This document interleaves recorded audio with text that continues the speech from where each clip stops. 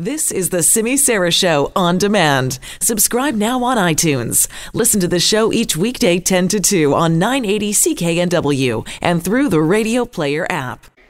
You know, we tend to glamorize Hollywood North and the film industry here in BC. We take a lot of pride in it, right?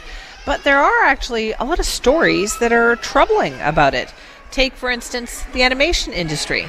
It's a firm of Vancouver animators who worked on a very well-known animated film, and they've won a very big case at the Employment Standards Branch, and it all has to do with being paid overtime. Now, Elizabeth Reed is an employment and human rights lawyer at Boughton Law and joins us now to tell us more. Elizabeth, thank you for joining us. My pleasure. I'm glad to be here. Now, tell me a bit about this case. What happened?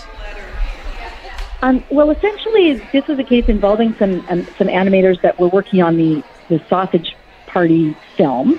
Right. And they brought a case to the Employment Standards Branch alleging that they should not be considered high technology professionals under the Employment Standards Act. And what does that mean? Like, what was the difference between being classified as that and not being classified as that? So essentially, if you're a high technology professional under the Act, then you don't qualify for some of the protections under the Act. And specifically, you don't qualify for the protections around hours of work and overtime. So basically, in sort of layman's terms, you wouldn't be entitled to overtime pay if you're a high technology professional. Okay, so then now they're entitled to overtime. Like, what kind of hours are we talking about here? Well, I wasn't personally involved with the case, so I don't know what was going on specifically. They didn't talk about that in the determination, but presumably they've gone through and done a full kind of record because they just came up with an amount at the end of the day. Right. Do you think this is a broader problem, though, Elizabeth, that companies have, like, getting paid overtime for people? Well, I think the challenge right now is that I think we talk about rights to overtime in sort of broad swaths. And when this kind of legislation came into effect in 1999, at that time, they used to base the right to overtime in this section on your job title.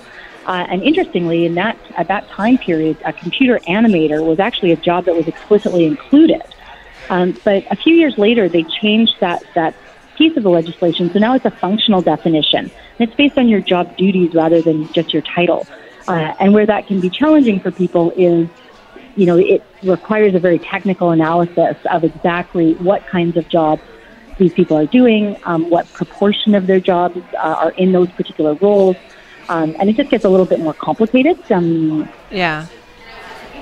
I'm thinking people would be a little bit surprised to find out, though, that, like, depending on your job title, it will depend on whether or not you can claim for overtime.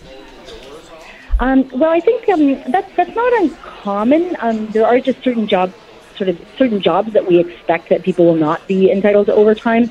So, for example, managers generally are not entitled to overtime.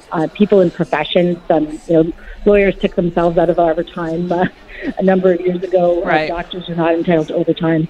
Essentially, there are just certain kind of jobs and professions that, as a society, we recognize that either those people kind of have the skill set to negotiate, overtime or rights for themselves, or their job is just such that it wouldn't make sense for them to be entitled to overtime. Right. So if people are thinking of going into this career, and I know a lot of people are, right? This is a very popular choice. What do they need to know about how they figure out what their rights are? Well, I think if you're coming from the employee perspective, there are some really good resources out there to help. The Employment Standards Branch has interpretation guidelines online, and they go through the Act in plain language.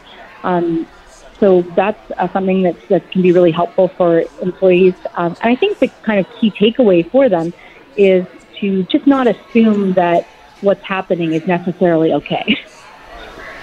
Is that generally what happens, though, in a lot of these cases? That they figure, oh, well, the boss must know what they're doing. I'm not entitled to this.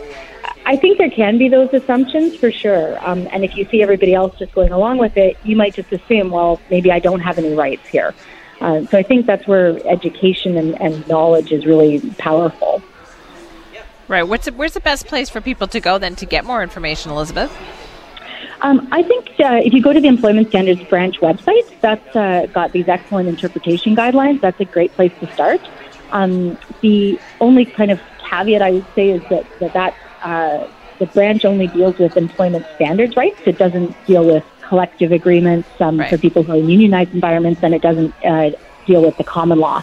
So you can also check with, if you're a union represented by a union, you can check with your shop steward, or you can go see a lawyer. That's something that certainly that we help people with as well. Absolutely. Know your rights on that one. Elizabeth, thank you so much for your time.